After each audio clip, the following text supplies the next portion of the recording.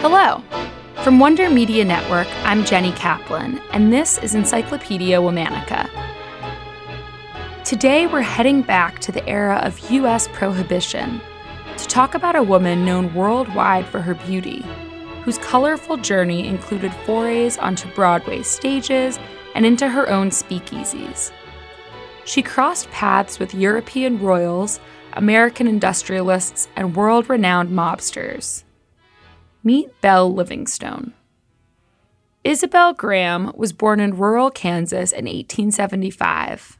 The story goes that she was found as an infant in a patch of sunflowers in John and Anna Graham's yard.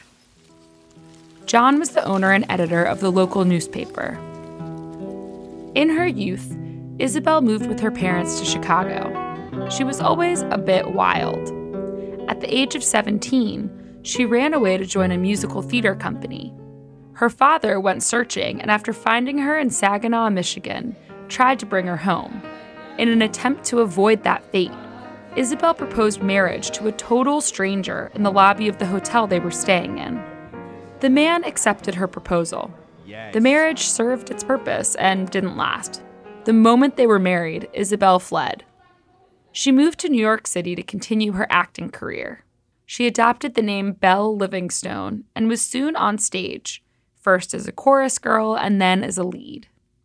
One of Belle's claims to fame was that her physical measurements matched those of the Gibson Girl, a pinup drawing in the 1890s, then seen as depicting the ideal shape of a woman.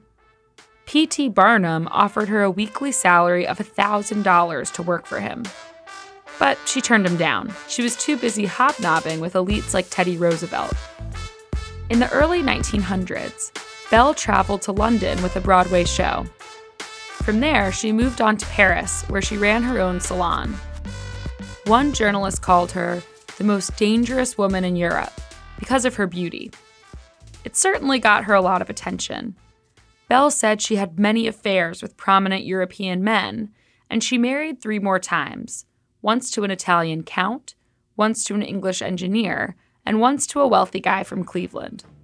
In 1927, when Belle was 52 years old, she left her Parisian life and returned to New York City. It was the time of prohibition in the U.S. The 18th Amendment to the Constitution had been ratified in 1919, banning the manufacture, sale, and transportation of alcoholic beverages.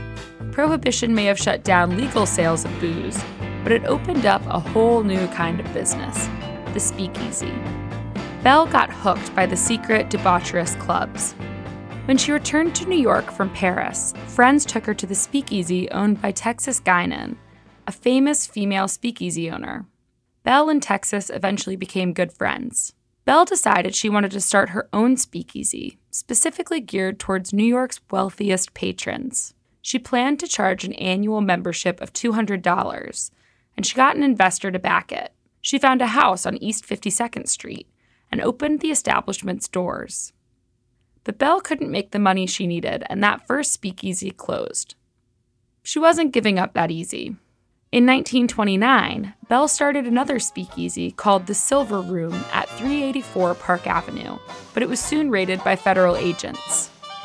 Taking to heart the saying that the third time's the charm, Belle founded yet another New York City club in a 5-story house at 126 East 58th Street. She asked competitor and gangster Owney Madden if opening this new club was okay with him. In her 1959 autobiography, Belle recalled his response. He said, "Lady, go as far as you like."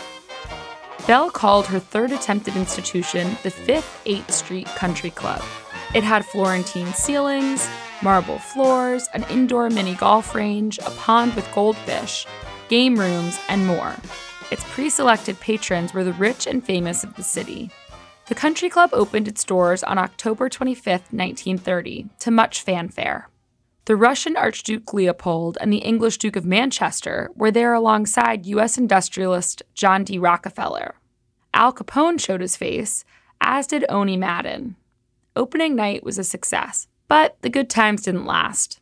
Federal agents raided the country club a few weeks later, and Belle was caught trying to escape in her red silk pajamas. Belle was charged with violating prohibition and was sentenced to 30 days in jail in Harlem. When she got out, she left New York to open speakeasies in Nevada, California, and Texas. Belle died in 1957 when she was 82 years old. She had arranged for a monument in a graveyard in France that said, "This is the only stone I have left unturned." Belle Livingstone's life reflected the glamour of the Roaring '20s and the not-so-glamorous life of starting a business, and an illicit one at that. Tune in tomorrow for the story of another tastemaker. We'll be talking about a woman who changed the world of organizing.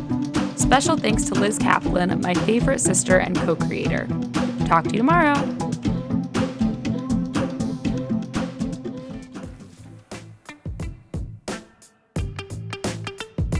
This week of Encyclopedia Womanica is sponsored by Verishop, an e-commerce destination for everyday luxury, where the tastemakers of today can get everything they need to dress, cook, clean, and live.